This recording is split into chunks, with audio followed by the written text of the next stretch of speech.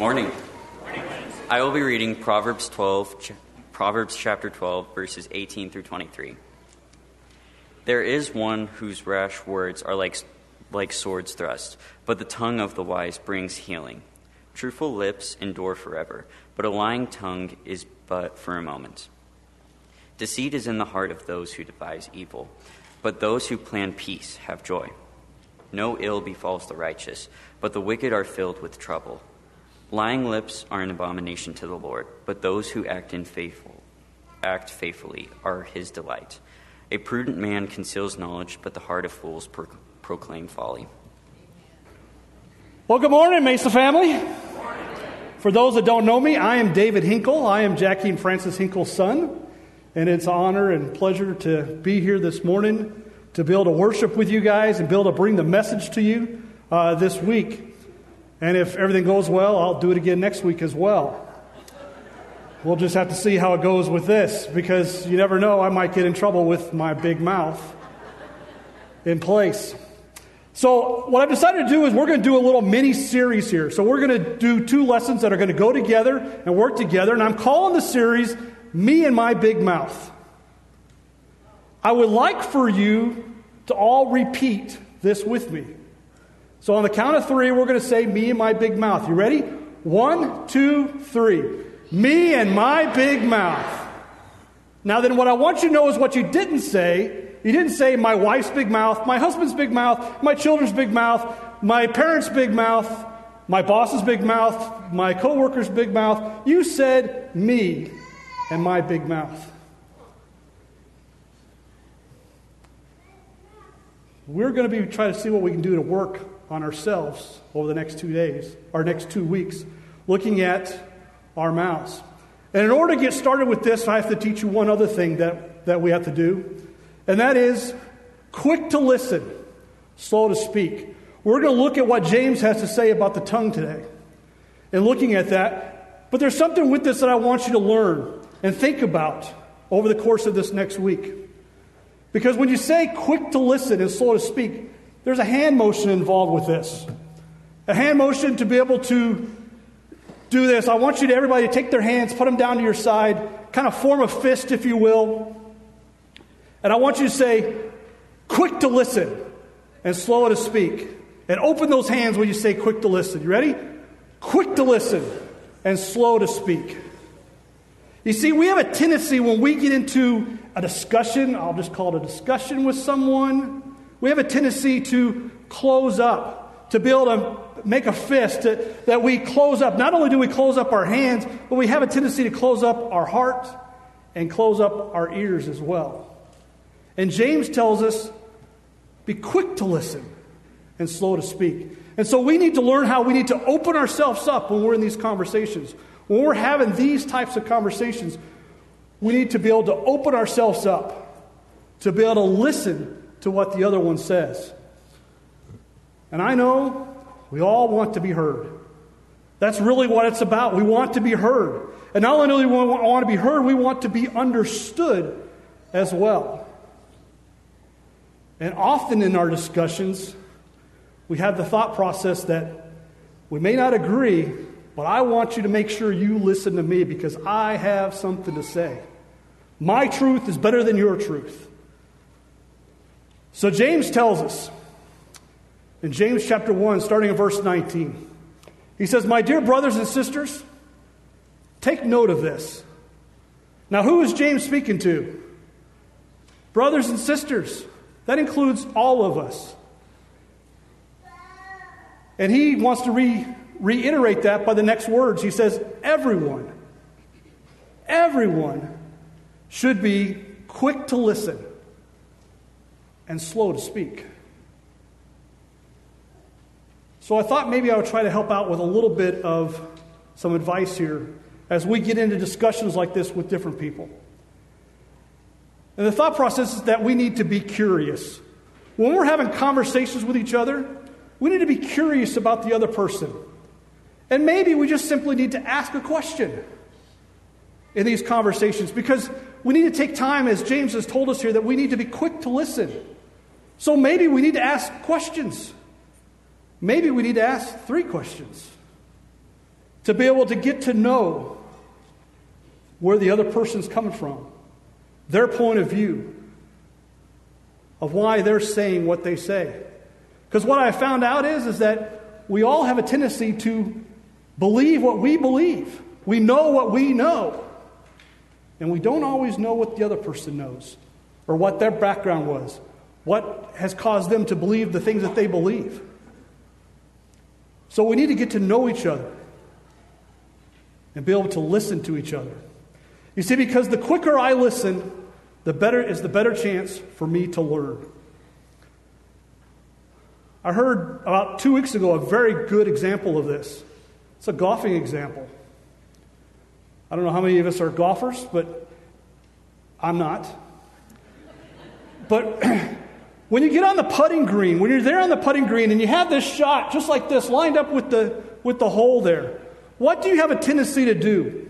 You have a tendency to get down, take a look. Okay, I'm going to line it up right there. And then you end up walking around the green and you take a look at how the green is laid out there for how your ball is going to go.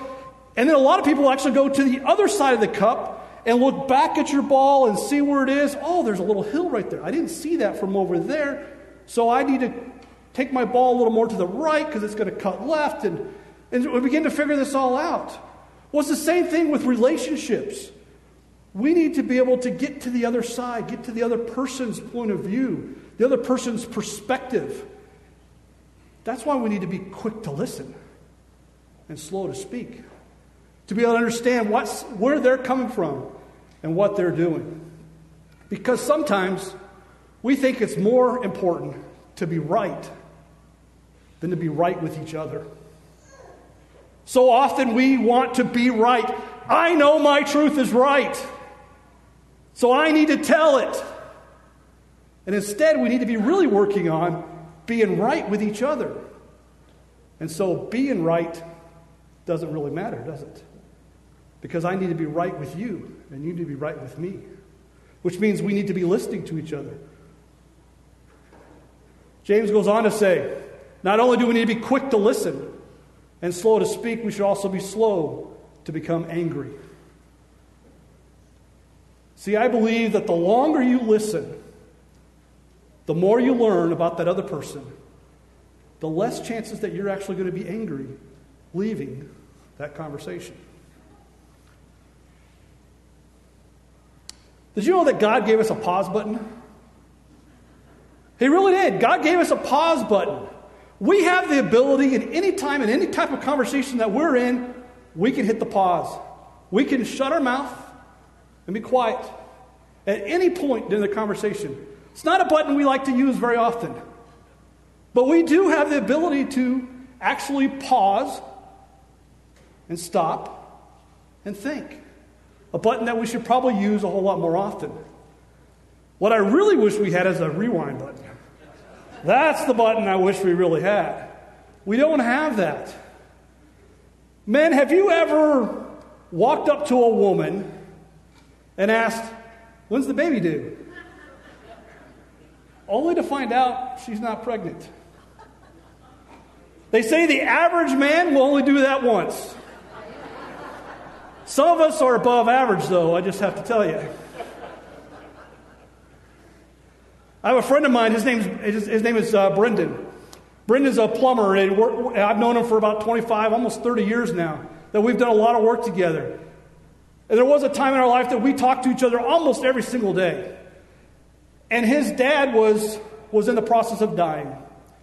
He's from Ireland. His dad lives in Ireland. And every time I talked to Brendan, I'd be asking him, hey, how's your dad doing? And he'd tell me the update of where his dad is, what the situation is, and how his dad is doing. Well, one day Brendan called me and says, my dad passed away. I'm going to end up, for the next 2 weeks or so, I'm going to fly to Ireland and take care of our family needs and everything else. Well, after that 2 weeks was over, Brendan came on one of my job sites and we started talking and conversing. And all of a sudden I said, hey, how's your dad doing?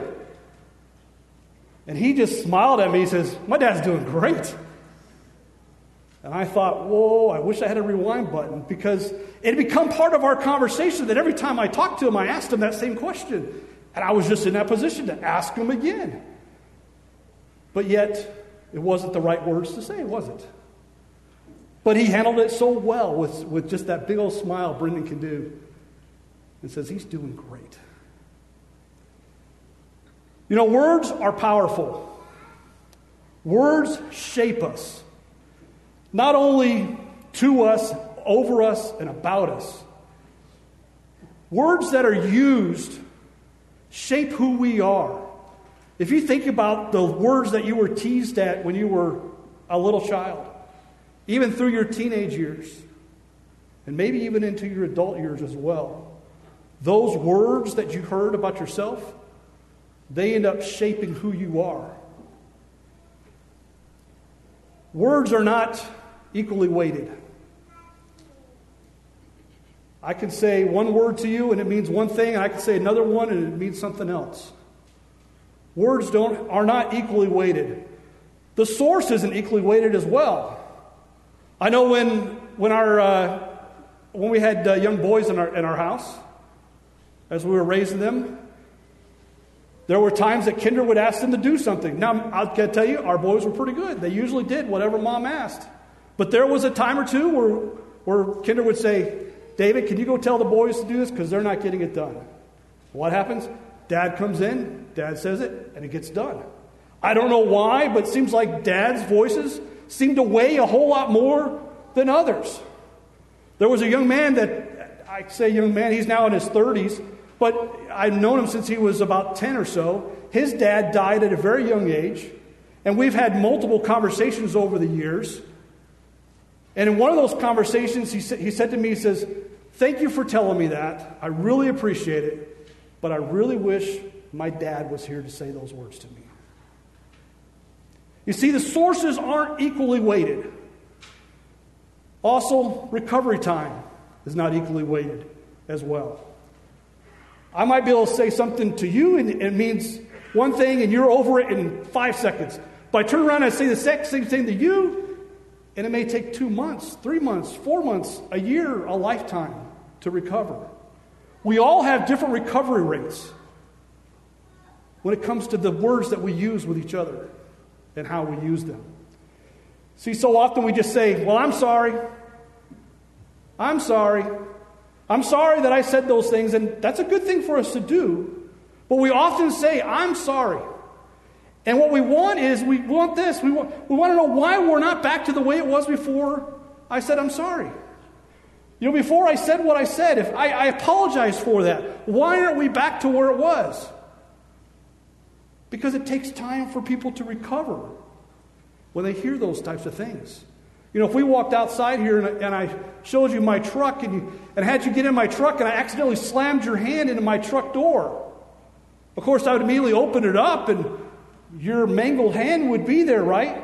And I'd say, I'm sorry. Does it fix your hand? No, we end up having to go down to the ER, right? And it takes time for your hand to heal. The same thing is about us as well. The exact same thing. It takes time for us to recover.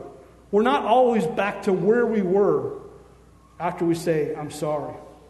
You see, we've got to learn how to be quick to listen and slow to speak with our words. James continues on in chapter 3, and he says, we all stumble in many ways. Who stumbles? All. We all stumble in many ways. And he says, anyone who is never at fault in what they say is perfect. Do you hear what he says here? James says, if you're able to have perfect speech, if you're able to say the right thing in the right moments all the time, you're perfect. That's what James is saying here. Anyone who is never at fault in what they say is perfect. And if they're able to do that, guess what? They're able to keep their whole body in check. Now, James does not say it's impossible, I think, but it is definitely hard, is it not, to keep our tongue in check and therefore keep our whole body in check. But James goes on and says, let me give you some examples of these things. When we put bits in the mouths of horses, you ever put a bit inside of a horse's mouth? I have one time, one of the hardest things I ever tried to do. Probably the reason why I've never done it again. But I know people who do it, it's done. I mean, who do it over and over and over again. But he says when we put bits in a horse's mouth, we make them obey us. And in turn, we can turn the whole animal. It's something small, just a bit, that goes in their mouth, and we're able to turn that horse wherever we want it to go. Or James says, you don't like that example? I'll give you another example. Take ships. Take ships, for example. Although they're large and they're driven by strong winds, they are steered by a very tiny little rudder, wherever the pilot wants to go. I have a picture here of an ancient Roman ship. This was an ancient Roman cargo ship. And if you look here in the back of the ship here, there's I'm going to call it a paddle that drops down. That's actually the rudder. The rudder would stick down, and there would be a pilot that would stand up there on top. And that rudder would come up, and there would be a stick that would come over, and he'd have the ability to be able to turn that ship. And that rudder would just turn that ship anywhere they wanted to go. And when you look at comparison, that's pretty small when it compares to the whole entire size of the ship. And that's James's point here. Small part, big influence. Small part, big influence. So he continues. Likewise, the tongue. The tongue's a small part of the body, yet it can have great boast. I don't know if you've looked at your tongue lately, but your tongue's kind of one of the ugliest things of your whole body, when you think about it. At least I think so. And yet, it can boast such great things, such huge things that we can say about our tongues or about each other. James goes on, he says, consider what a forest fire, what a great forest fire set on a fire by a small spark. You know, that right there can turn around and do that right there. And then do that. All from this. And James wants to make that point. That a small thing in our body, when you talk about our tongue, it's only about 4 inches long. Did you know that there's about 8 muscles in your tongue? And your tongue muscles never get tired. They never get tired. The rest of our muscles, they get tired. But not our tongue. And guess what? Most of us are born with our pilot light lit. Ready to start using those words up, right? Using those tongue muscles. James goes on and says, the tongue is also a fire, a world of evil among the parts of the body. James says, you want to know where evil is in your body? Just look at your tongue. Take a look at your tongue. That's where you want to start at. Why? Because it corrupts the whole body. The tongue has the ability to corrupt the whole body. Parents with our little ones, when they mouth off at us, and do we put the tongue in timeout, or do we put the whole body in timeout? When we have teenagers and they mouth off at us, do we ground the tongue, or do we ground the whole body? We have a tendency to ground the whole body, and James is saying here, the tongue can corrupt the whole body. It sets the whole course of one's life on fire. Back to this fire analogy. The whole body can be consumed by the words in which we say, and can set our course and set our direction.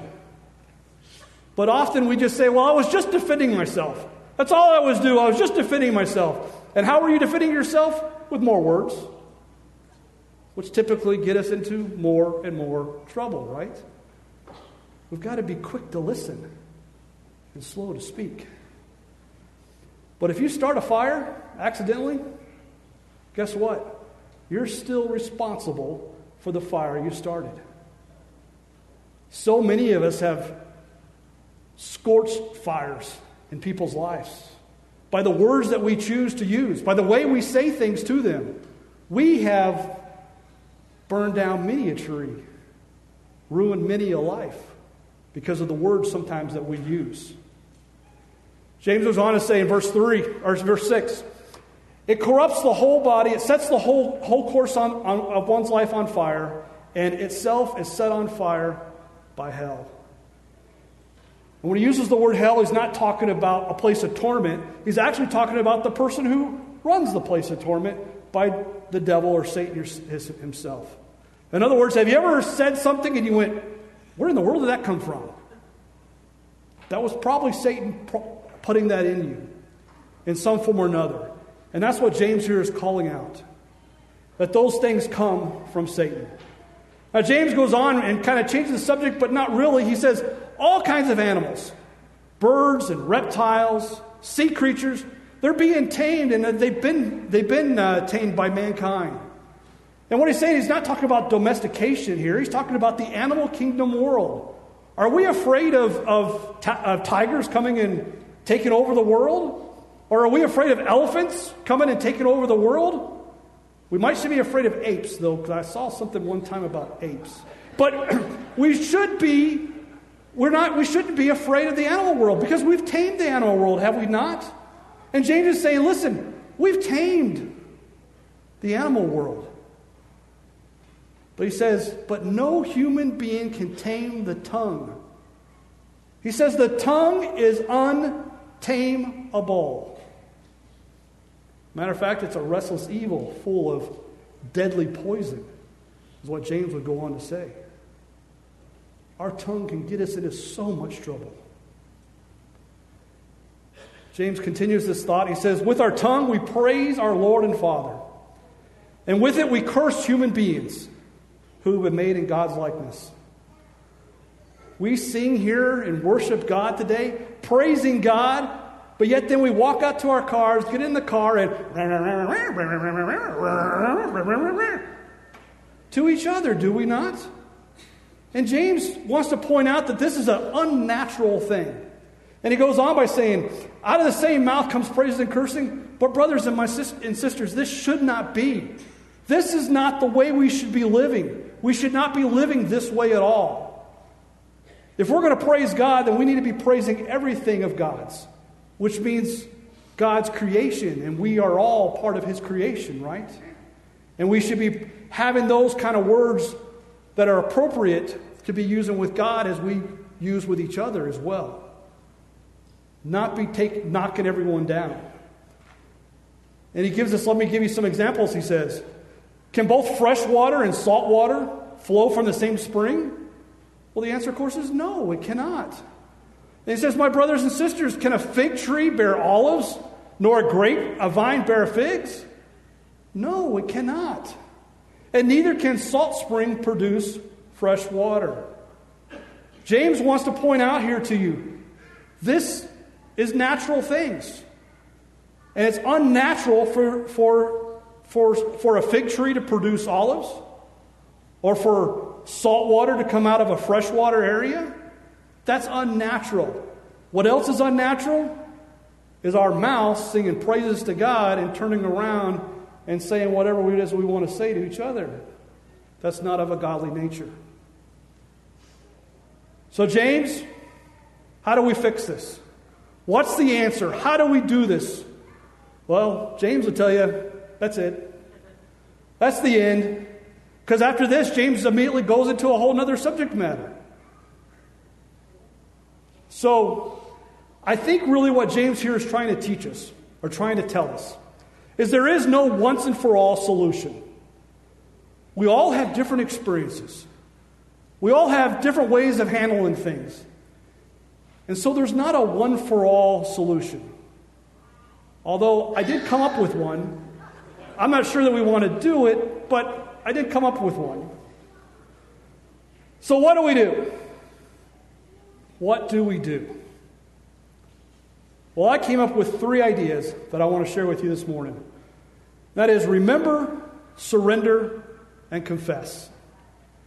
Remember. We need to remember that our words are powerful. That we are powerful people with the words that we can use. We have untold power with the words that we can use. We need to remember how powerful our words can be to each other. We also need to surrender. We need to surrender our words back to Jesus, back to God. You know, this whole Christian living, this whole Christian life is about surrender. Surrendering ourselves, rescinding our bodies back to God. And allowing Him to have control over everything. Because in baptism, what do? We died to self. We rose for Him, right? And we need to remember that we need to surrender our tongues. I came up with a little prayer here that I'm going to challenge you this week. I'd like for you every day this week to say this prayer. Add it to your prayer list of other things that you pray for as you pray. It's real simple. Heavenly Father, remind me to be quick to listen and slow to speak. Turn those things over to God. We also need to confess. When we say something that we shouldn't be saying, we need to immediately apologize. Immediately get the record straight. Immediately hit that pause button. I'm sorry for what I said. So often we've grown up in a situation where we just repeat whatever our parents have done, or we repeat whatever our circle of friends are doing. But what we really need to do is we need to break that cycle. And we need to be followers of Jesus. And listen to what James has said to us about what our speech is. Because James tells us, I think, two things here that are very important. Our words, they're powerful. We can be very powerful. But the tongue cannot be tamed. But it can be guarded or controlled. You see, we need to be quick to listen and slow to speak with each other. Maybe this morning there is someone here that's having struggle with their tongue.